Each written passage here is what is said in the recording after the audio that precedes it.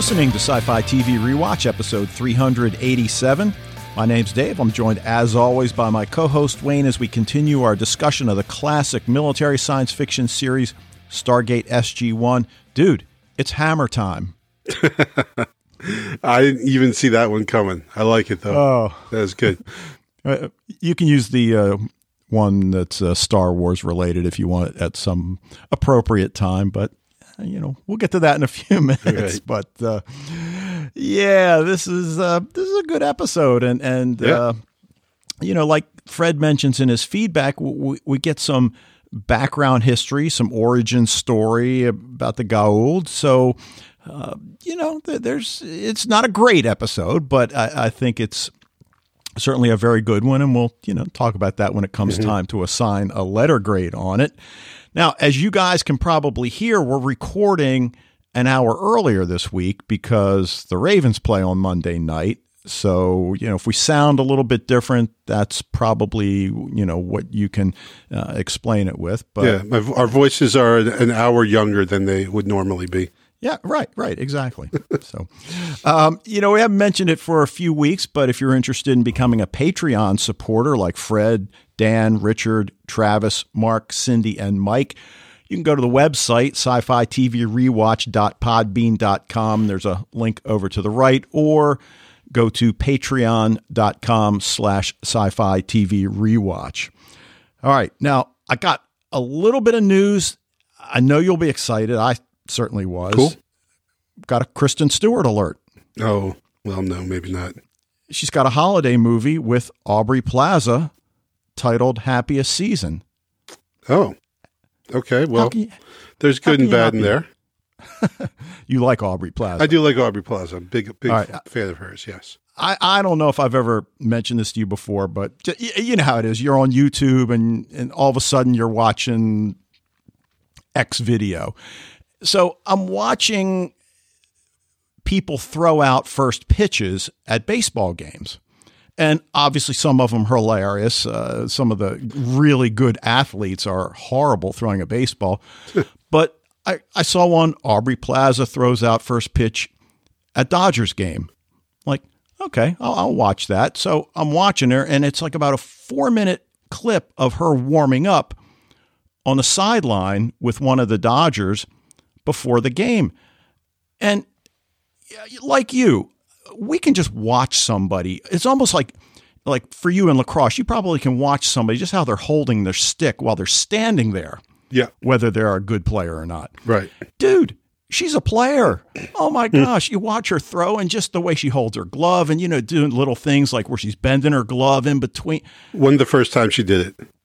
She had to. If she didn't play in high school, I'd be very surprised. So anyway. You're cool. Well, I just would like to go back when you said when you're watching X video, I think you meant X as like a variable.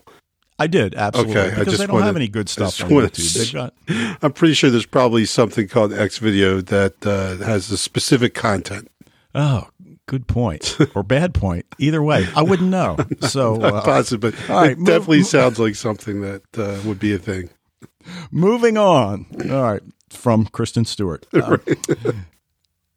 So I finished season 3 of that Danish political drama Borgen that, I mentioned. And, season 3, the pacing was a little bit slow. One of the major characters, it's almost like they didn't really know what to do with him. Actually, it's Euron Greyjoy. And I read some interviews later that it was all on him. He, didn't realize how good he had it, et cetera, et cetera. But, we've said we had our one political discussion episode on Sci-Fi TV Rewatch a while back. So what I'm about to say, it's not really political, but it is. My big takeaway from watching this series, and it's probably a lot of the other European countries as well, and maybe Fred can chime in at some point, but our two-party system sucks. Yeah. And when you see a country where there are, 3, 4, 5, I think in Denmark, it looks like there are 7 or 8 legit parties, and albeit a couple of them are really big, but they have to work together. Right. And it just seems as if it's so much better a system. So, US, if you're out there listening, we need another party. Let's start with just 3. We'll start small.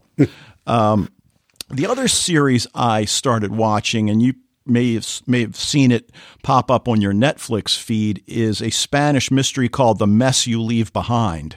I don't think I have seen that one yet. And one episode in, I'm really liking it a lot. It's one of these where, they keep throwing you what turns out to be a flashback, but you didn't realize it was a flashback when they showed it to you the first time. Right. And then it was like, oh, wait a minute. Oh, so far, one episode in, I really like it. Cool. But, all right. What do you got? Well, I have been, first of all, another amazing episode of The Mandalorian. Dave, you got to get on this. This season is off the hook, man. Yeah, that's what Fred's saying. Yeah, go ahead. You got to watch. So I'm not going to say any more about it because obviously I know a lot of people watch it. A lot of people maybe haven't been able to watch it as it just came out late last Friday. So just saying that if you're not watching The Mandalorian, it is, I would say, probably worth the price of admission of Disney Plus.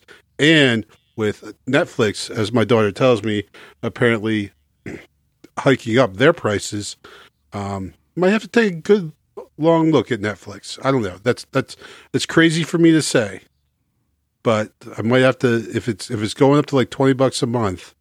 Whoa, I didn't hear that. It's like 7. And of course, we have like. Oh, you have 4 screens. We have probably. Exactly. We have extra screens and all this rubbish. So yeah, but I don't know. Like for the first time, I'm like really thinking, do we stick with Netflix? Because Disney Plus, it's really good, and they're coming out with a lot of good content in the future. So anyway, I'm not here to advertise for Disney Plus, but Mandalorian, amazing. But along those lines, actually, because of all the people that are appearing in The Mandalorian this season, who I didn't really know who they were. One I totally did, but the others not so much. So now it's requiring me to go back and take that deep dive into the Clone Wars series. Okay. Which is awesome. It is so freaking good. It's, it's animated, so there's a little bit of weirdness there. And the stories, I mean, they're short. Each episode's probably about 21 minutes long, running time total. But the animation is great. The writing is really good. I think Dave Filoni, who with Jon Favreau is, I think they're the team behind The Mandalorian. Dave Filoni is he's basically the showrunner, I believe, for Clone Wars. It's really, really good. And, so it's intimidating because I think there's like 7 seasons and each one has like 20 some episodes, but when each episode is like 20 minutes long, it's pretty easy to get through. So I'm like 2.5 seasons into that and really enjoying it. I know, my kids watched it, my sons, when they were little, and I don't know why I didn't watch it with them, honestly. I don't know. Maybe if I thought it was animation, I didn't want to be bothered with it. I don't know, but it's great. And it's good talking to my now older sons who are 18 and 20 now and talking to them about it. And they're just excited to talk about it now as they were when they were, 10 and 7. So, it's cool. Cool. All right. I think Katie Sackhoff does a voice on that show, right? She is the voice of Bo-Katan, a Mandalorian, as a matter of fact. And so. Okay. All right. Well, let's move on to Stargate SG-1, episode 109, Thor's Hammer, written by Catherine Powers, directed by Brad Turner, who directed a few episodes of V-Wars, which is a show I checked out. It's your standard fare vampire apocalypse, and it was okay. 3 episodes of S.H.I.E.L.D., Shannara Chronicles, and 46 episodes of 24. So, dude has some street cred in the directorial department. I thought the name looked familiar, and that must be it. Yeah. And this one aired September 26, 1997. Just a couple of early thoughts, and of course, and Fred brings this up in his feedback, James Earl Jones, and I'm embarrassed to say I didn't recognize him the first time I watched the episode. Well, it was right in the beginning of the episode. He was in the credits, so, you know. And I must not have been, it was one of those things where I've got it on the TV and I'm typing on my laptop, so I must have looked away when it flashed up on the screen because I saw it today and I'm like, oh, okay. Yeah. I'm just surprised you didn't recognize the voice. I know. Hey, that bad guy sounds a lot like Darth Vader. I know. So now the other thing, really deals more with the episode, and Fred brings this up in his feedback as well.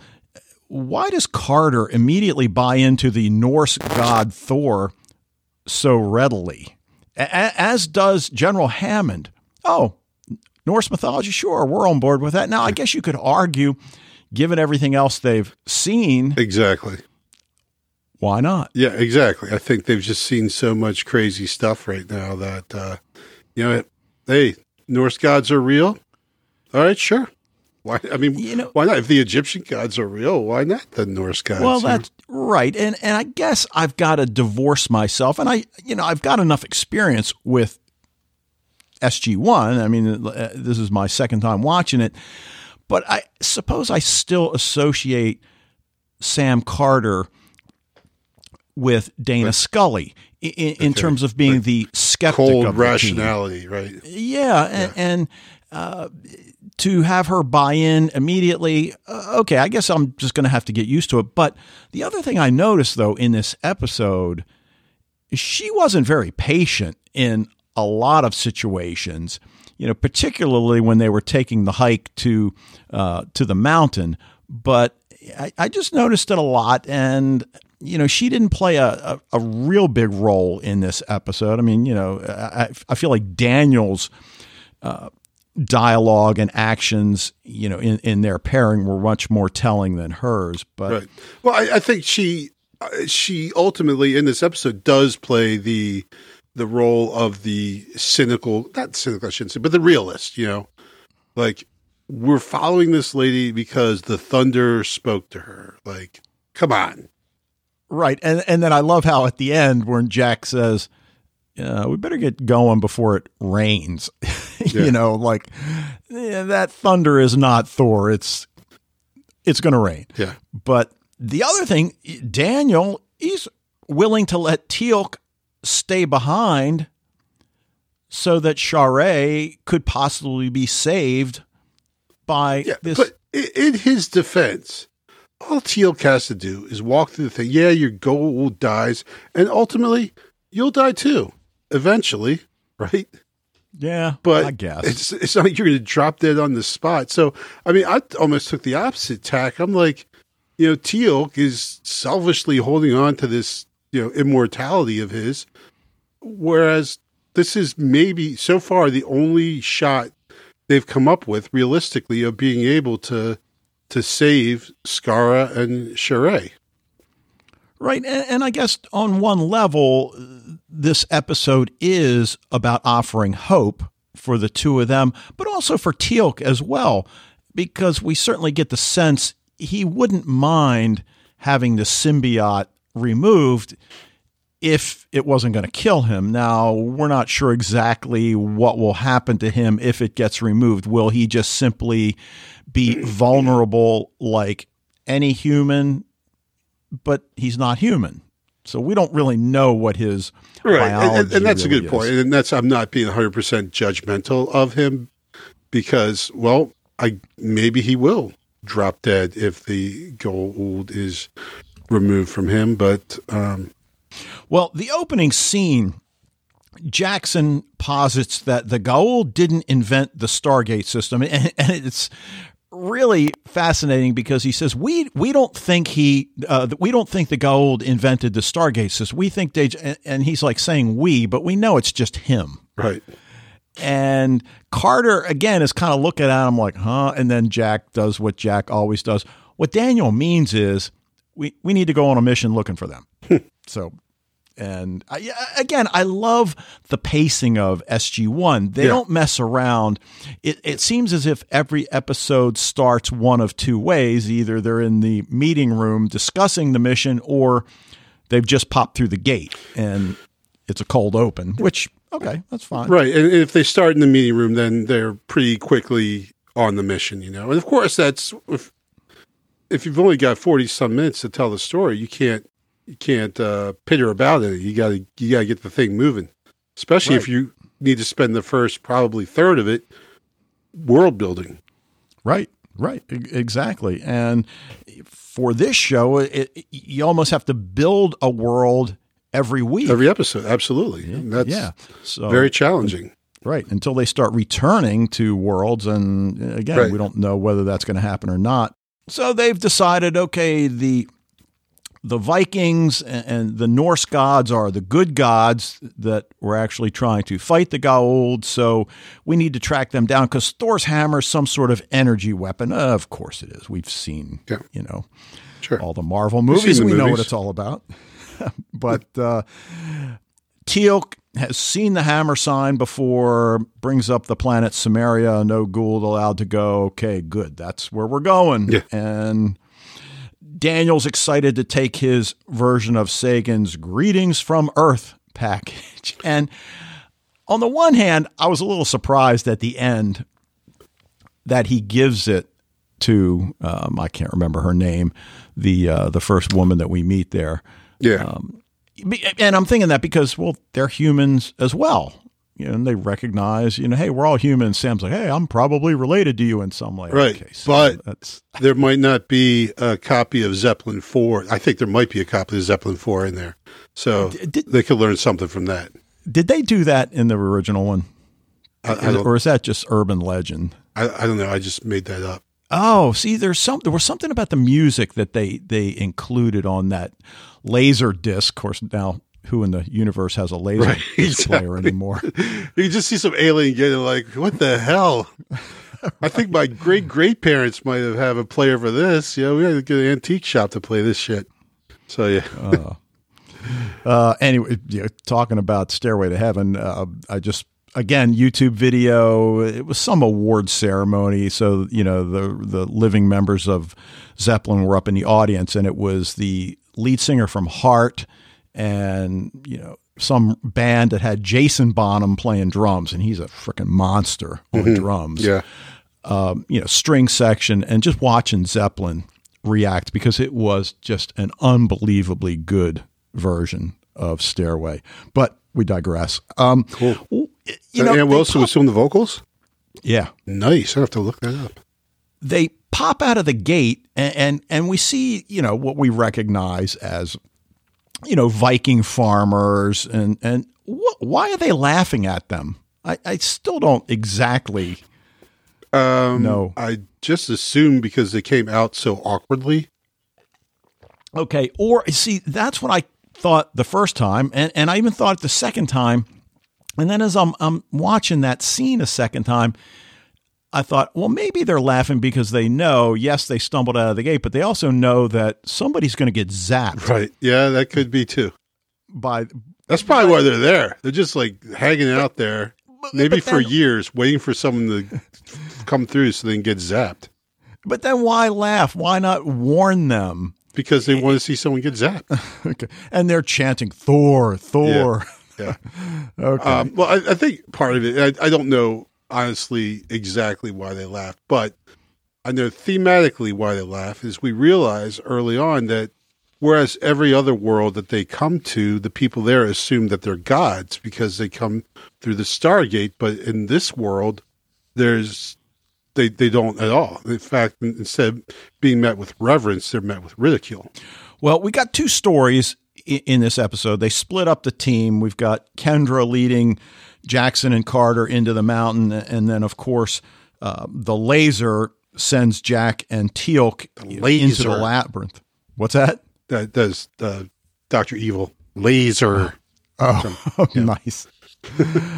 So they wake up in this dark cave and suddenly Thor appears. and introduces himself. I thought that was a pretty good representation of. You didn't like it, okay. I mean, I don't know. Like it looked like I got nothing wrong with cosplay, but it just looked like a cosplay dude. Like he didn't seem.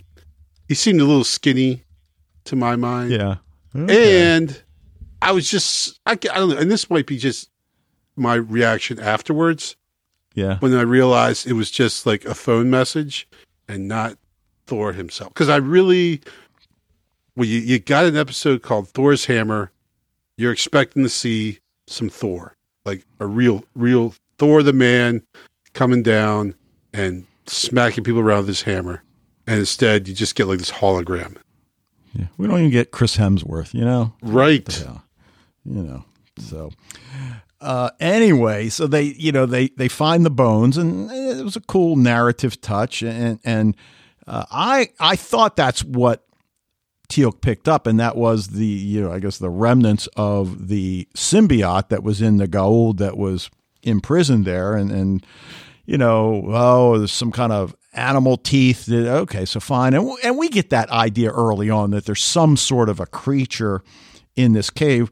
I thought the creature, in terms of makeup and whatever, I thought was pretty good. I thought they did a really good job with that.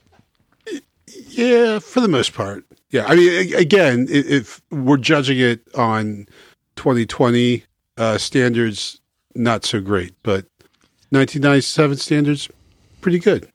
Yeah, even for the current standards, I thought it was okay. But once Unas, the first one, speaks and orders Teal'c to kill Jack, again, Jack's reaction, wait a minute. It's almost like, hey, I'm standing right here. I can hear you. Yeah. But the idea about the weapons and how Teal'c's weapon doesn't work, I think we've either seen it in SG-1 already or some other show that I can't remember, where the modern contemporary weapons don't work. So they use something that I feel like it's a bow and arrow. Did we see? That was just 2 episodes ago. Okay. All right. So they're repeating that idea. Yes. And again, that's fine that they can take that moving forward. And in terms of the SG-1, arsenal, that's a good thing to know. And they'll be prepared. Maybe they'll bring extra magazines next time, because as Jack says at that one point, I'm putting in my last magazine. Firepower will momentarily stop Unas, the first one, but he's got super regenerative powers that we find out. Right. But I like that idea that humans were not the first vessels that the Goa'uld used. Right. And that's something, I mean, obviously we haven't talked about it. I haven't even thought about that, but I mean, totally makes sense, right? I mean, if we got the whole universe. Yeah, exactly. You got the whole universe, and just to think, and it just goes to show how just our ethnocentric, of my thinking, and probably most people's thinking, is that we never even thought about that the Goa'uld could be, inhabiting other species, beings from throughout the universe. Yeah, and I love the fact that Teal'c has these stories from his childhood that he thought it was a myth, that parents told their children to scare them and to get them to do whatever it is they wanted them to do. And he mentions it's myth, much like your vampire. And then, of course, Jack says, so do we have to stake him in the heart?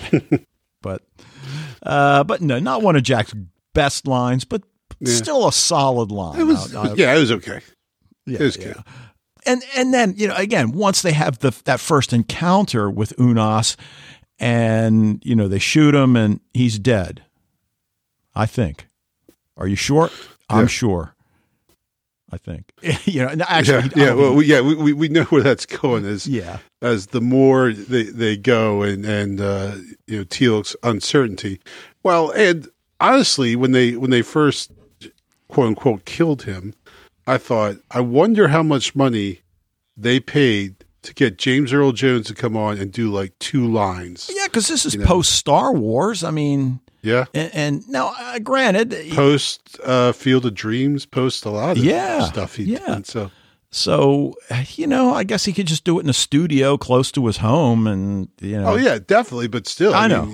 It would definitely cost him. Right. Of course, nowadays. If you're going to bring in a guy like James Earl Jones for 2 freaking lines, so that made me think that, well, I don't think that Unis is, he might be mostly dead, but I don't think he's dead because, they're going to get the bang for their buck out of James Earl Jones. Well, right. And then we get that line, and we've been talking about the development of SG-1, not only as a team, but as a family. And Unas tells Jack, you can leave. You're free to go. And no, that's not what we do here. Of course, Jack even says that to him later, that we're part of a family, not just a unit. But anything else you want to bring up about that segment of the episode? No. Okay. So. Well, the other one is, as we said, Kendra leading Jackson and Carter into the mountain, because that's where they learn that Jack and Teal'c have been transported.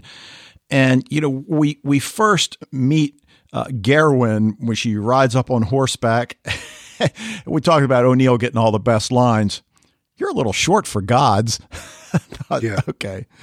They gave it to somebody else this week. Yeah. And was that the Star Wars line you were talking about? No. I was just really talking about James Earl Jones and, somehow figuring in, Luke, I am your father. Right. Okay. Makes me think of the commercial with Mark Hamill and Patrick Stewart. Yeah. I try to explain that to my wife, but it's one of those things where I'll just stop.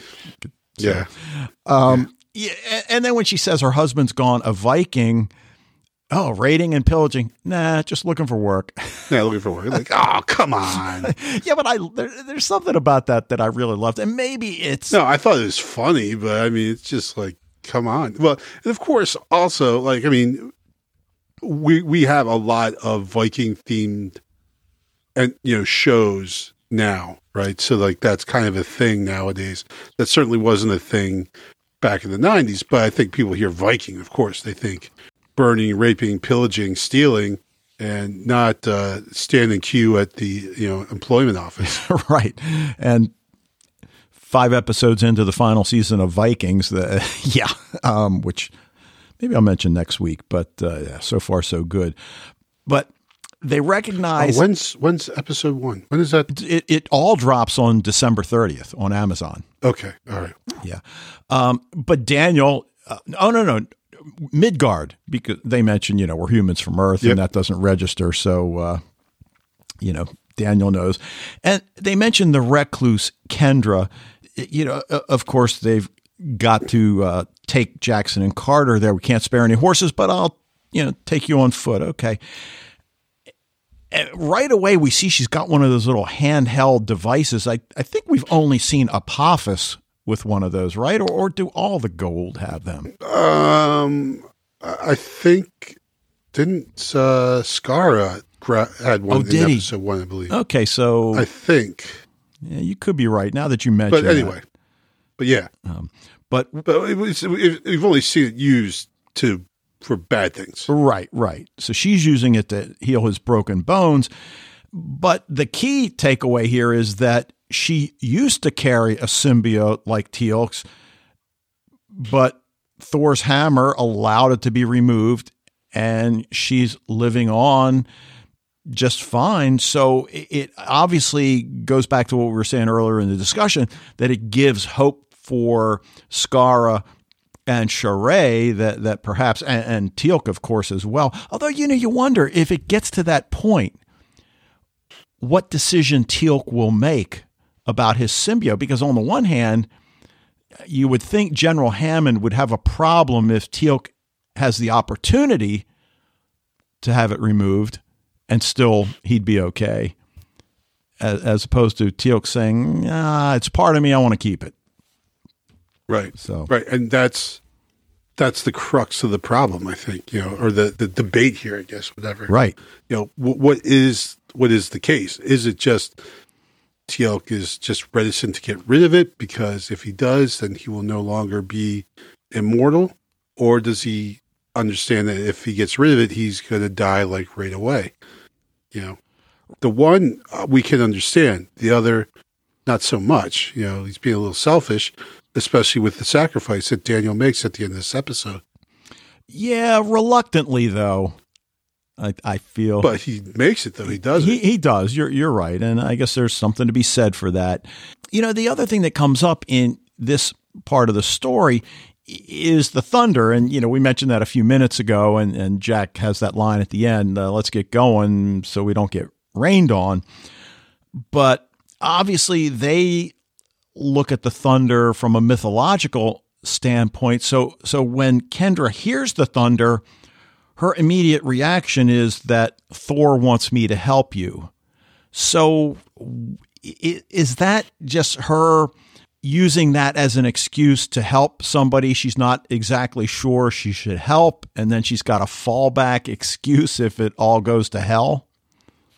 Yeah, I don't think I saw it like that at all. I saw it one of two ways: is either A, you know, they, like ancient people would, or, you know, took signs such as thunder as signs from the gods, right? They didn't understand it in a scientific way. It was just, you know, this was the work of some supernatural being. Or B, that we know that there actually is a Thor, though, right? So it's not like the gods aren't fanciful beings. These gods are, I put, you know, in air quotes, these gods are actual living things. So, you know, maybe the actual Thor is actually communicating through the lightning or thunder. I'm sorry. Yeah. Well, actually, to be more accurate, at this point, I think she attributes it to the Valkyrie, which is a perfect lead in for us to mention Rachel Skarsten as Tamsin in Lost Girl. Right. So, yeah. Haven't seen Lost Girl? You guys need to go back. Is it on Netflix? I don't even know. It probably is. I think it is. I think it was. I don't know, man. I haven't watched Lost Girl in so long. You know, I may be due for a rewatch. I mean, I don't know. It's been a while. But anyway, Kendra summons Thor. And I love when she asks Jackson and Carter to sit in the stone circle. You look at Sam and she's like, really? But she acquiesces. I think she puts her rifle down. The other thing that you notice, I mentioned last time, I noticed Jackson was carrying a sidearm. This week he had it out in his hand on more than one occasion, ready to use it. I don't think he fires it, but but he does fire the staff weapon. Yeah. Yeah. You know, and then we meet Kendra, and you know, that's that scene where they learn about her past and you know, how she ended up here. And of course, the idea that she was able to intellectually outwit the gold inside of her, which again gives Daniel hope. And you know, he says that Sharai wasn't trained the way you were trained, but you know, he feels as if in his short time with her, and we don't really know how much time he's had with her before, you know, coming to SG1 and all of that. But still, it gives him hope that she'll remember, because again, that's one of the key things he asks Kendra. What do you remember from your prior life? And she says, oh, a lot. So, you know, because again, that's a plot device we've seen many times. You know, the character gets cured of whatever it is, and who are you?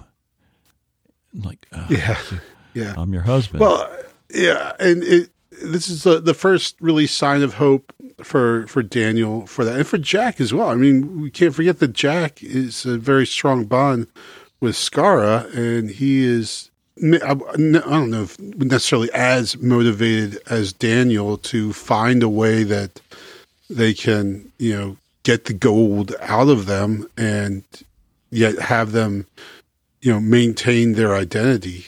Yeah, no, that's absolutely right. And, you know, and again, that's out there. We've still got over half a season to go, and whether we're going to revisit Shara and Skaara again, you almost think, how can we not at some point? Yeah, exactly. How can we not? And they keep getting mentioned, and we're given little plot details like in this episode that otherwise they're just wasted. So, I mean, you never know, but a show like Stargate SG-1 that lasted 10 seasons, you'd like to think that the writers were good enough to not waste that sort of thing.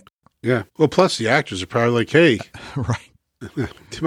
Going to come in to run some lines or anything anytime soon? Yeah. Right. So you need to put some food on the table here. Exactly. Well, they find the entrance, which is conveniently marked with Thor's hammer. And, they get in there, and Carter and Jackson hear before we move on. Yeah, go ahead. As I say, another instance where we say to ourselves, no shit, Daniel. He's like the master of the obvious, right? In which case? He looks up and says, the hammer. Oh, yeah.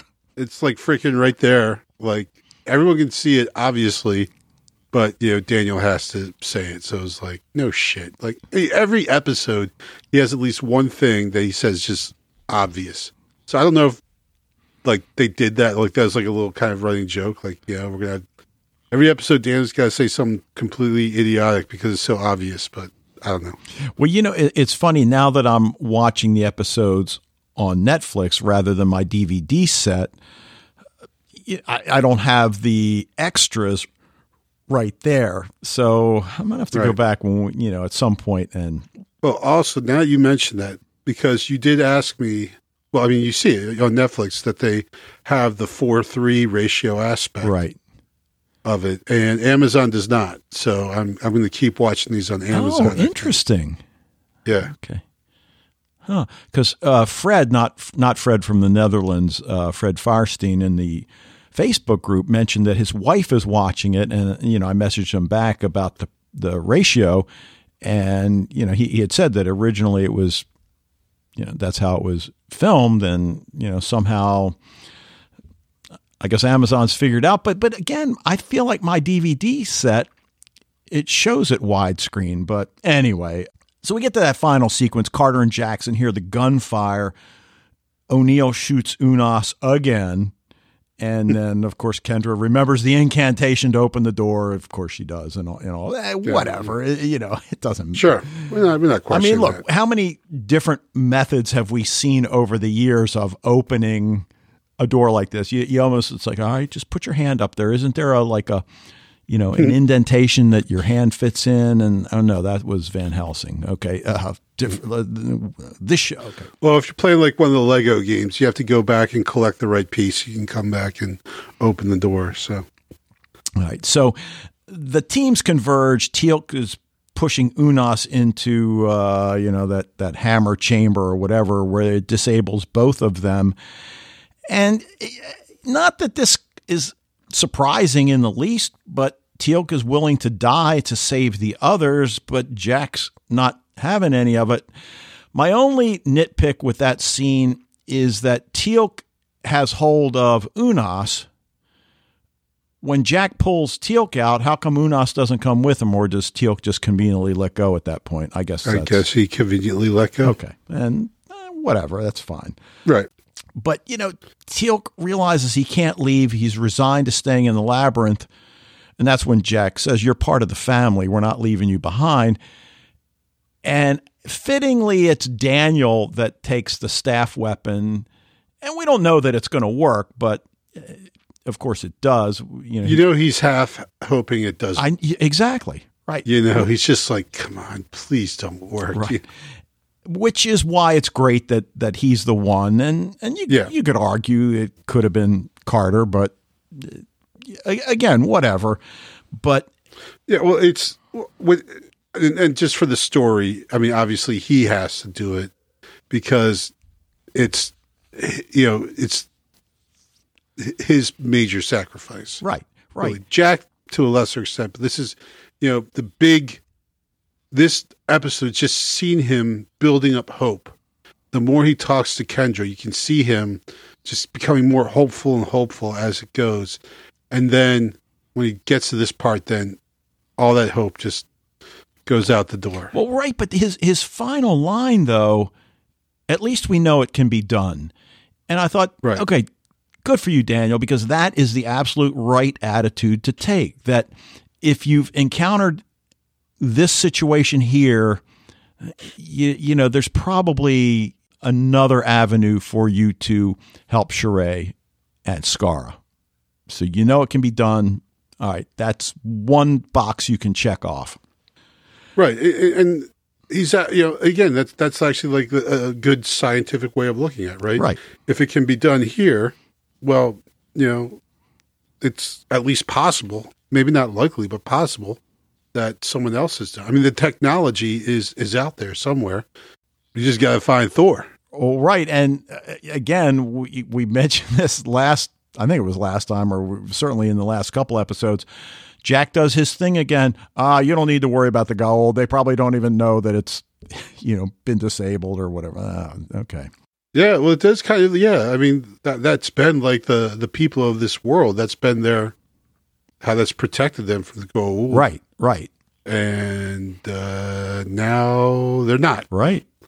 But he tells them you don't need to worry. And we're like, how do you know? But it's just like you said, like last episode, he just this kind of, very carefree kind of attitude about the people who have to suffer the consequences if the Goa'uld do return, because it's not going to be him. Right. Right. Any significance to that stone that she gives Jackson, with the rune on it? I mean, not that I looked up that rune on Google. I guess I could have. Yeah, probably one of us should have done that. Yeah. But so I don't know. I mean, probably. So, but I don't know. Anyway, all right. Anything else you want to bring up before we listen to Fred's feedback? Just can't say enough how disappointed I was in All We Got Thor was a lame hologram. Oh, okay. And I hear you. I'm with you. But other than that, I did enjoy this episode quite a bit. Okay. All right. Well, why don't we hear what Fred's got for us, and we'll be right back. Hello, Dave and Wayne, and all listeners to Sci-Fi TV Rewatch. This is Fred from the Netherlands with some feedback for Stargate SG-1, Season 1, Episode 9. I just watched last week the last episode of Season 1 of Dark Angel, and in your podcast about that episode, I heard Wayne say that he had a kind of teenage crush on Nana Visitor, Major Kira from Deep Space Nine, but especially as a Bajoran, and he was a little bit disappointed that she was in a quite older role in Dark Angel as Madam X. Funny thing is, I had an enormous crush on Jadzia Dax from Deep Space Nine, and it's even so that one of our cats, in the meanwhile 16 years old, is called Jadzia, and when we had to register our cats with our veterinarian, she said, What is that name? How do you write that? So not a very regular name, especially not here in Europe, I think. Or perhaps even anywhere. It's just a trill name. Last week I talked about The Time Machine, the 1960 film, epic film, and I said I discovered that there was a 2002 remake. In the meanwhile, I watched that. It was okay, but I still like the 1960 version more. Furthermore, I'm watching, of course, several things, but one of them is indeed The Mandalorian, and I fully agree with Wayne that it's really movie quality. And I'm indeed giving feedback there for two podcasts. One is Fantastic Geeks podcast, and the other one is Fangirl Zone. Funny enough, there was a connection between The Mandalorian and this episode of 23 years ago of Stargate SG-1. In The Mandalorian, without giving spoilers, there is a special phrase The Mandalorian uses a lot. And that is, this is the way, which means this is the way Mandalorians do things according to their beliefs. Have a listen here. I'm sure now. This is the way. And Wayne, did you think of The Mandalorian when you heard this, just like I did? This is what Kendra says when they are on their way towards this labyrinth cave complex. And she says that to Daniel and Sam. Actually, this Kendra name is quite confusing because it's written Kendra, but Daniel calls her Kindra. According to IMDb, the actress who plays her is Galen Gurk, and when you then read IMDb, sometimes you're devastated. She just died last July, not of COVID, but of cancer, at the age of 55, just a day before her birthday. Otherwise, she would have been 56. Apart from being in all kinds of series and films, she also was known as a dancer for several styles: jazz, ballet, tap, Haitian, samba, West African, hip-hop, hula, funk. Yeah, that is what you can have if you are watching older series. Then you watch such a beautiful young woman there, and then actually the actress is already dead. Although when she played this role, she was already 33. Which can fit, but she also could have been younger. When I looked at IMDb because of her, my eye caught something else. The voice of this Unas is by James Earl Jones. And who does he portray more as a voice actor? Darth Vader from Star Wars. Have a listen. You will recognize him.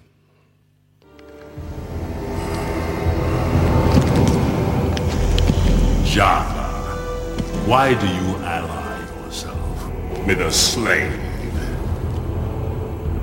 Once, the Goa'uld were all as Unas. We were few, but we rule millions.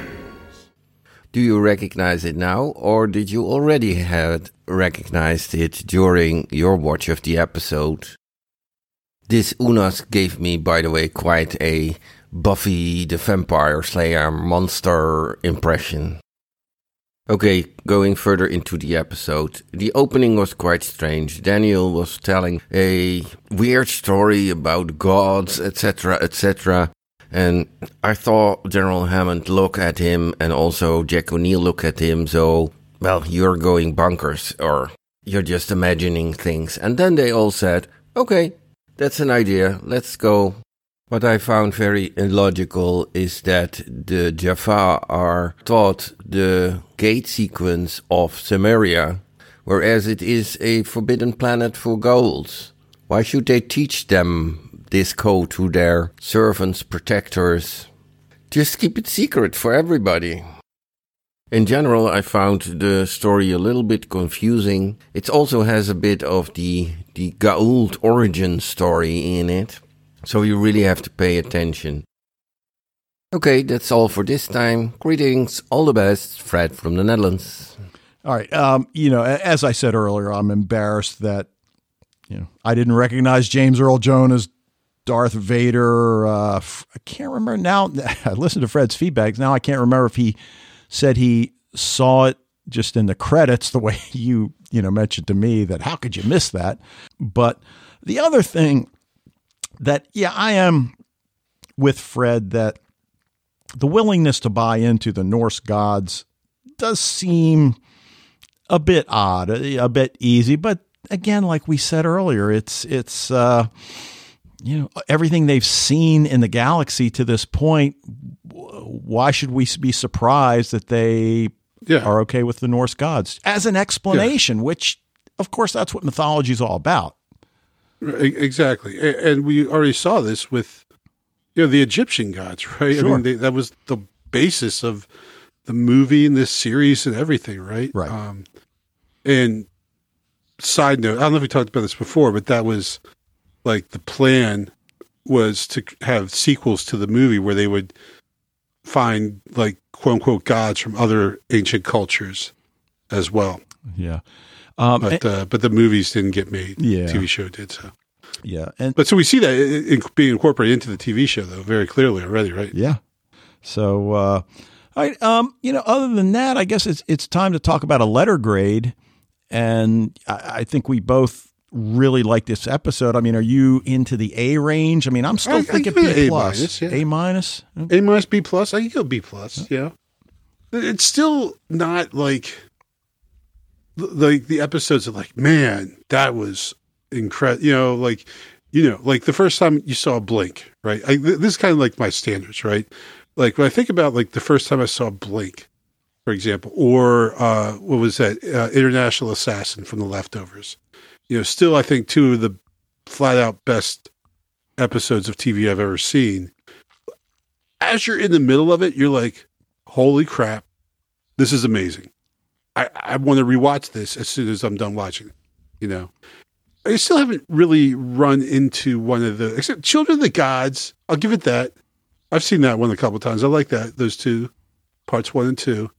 But other than that, I haven't really run into it's really grabbed me by the core, like they're very good. I like the writing. I like the actors. I like the characters. I like the pacing for the most part. But I still haven't run into that really sock it to me type episode, No, I agree with you. Exactly. So, okay. So we'll go B plus, A minus. Maybe I'll throw that up there on the blog post this week. So, all right. Any final thoughts? Nope. None. My head is empty. Okay. All right. All right. Well, listen, that will do it for this episode of Sci-Fi TV Rewatch. Want to thank you guys for joining us. Love to hear what you think about SG-1. Anything else going on in sci-fi world? Heck, maybe just what you're watching. Post it up on the Facebook group. If you're not a member of the Facebook group, come on. What's stopping you? Come on. Emails can go to sci-fi-tv-rewatch@gmail.com. We'll be back next week to discuss episode 10 of Stargate SG-1 titled The Torment of Tantalus. But until then, go with Thor, my friend.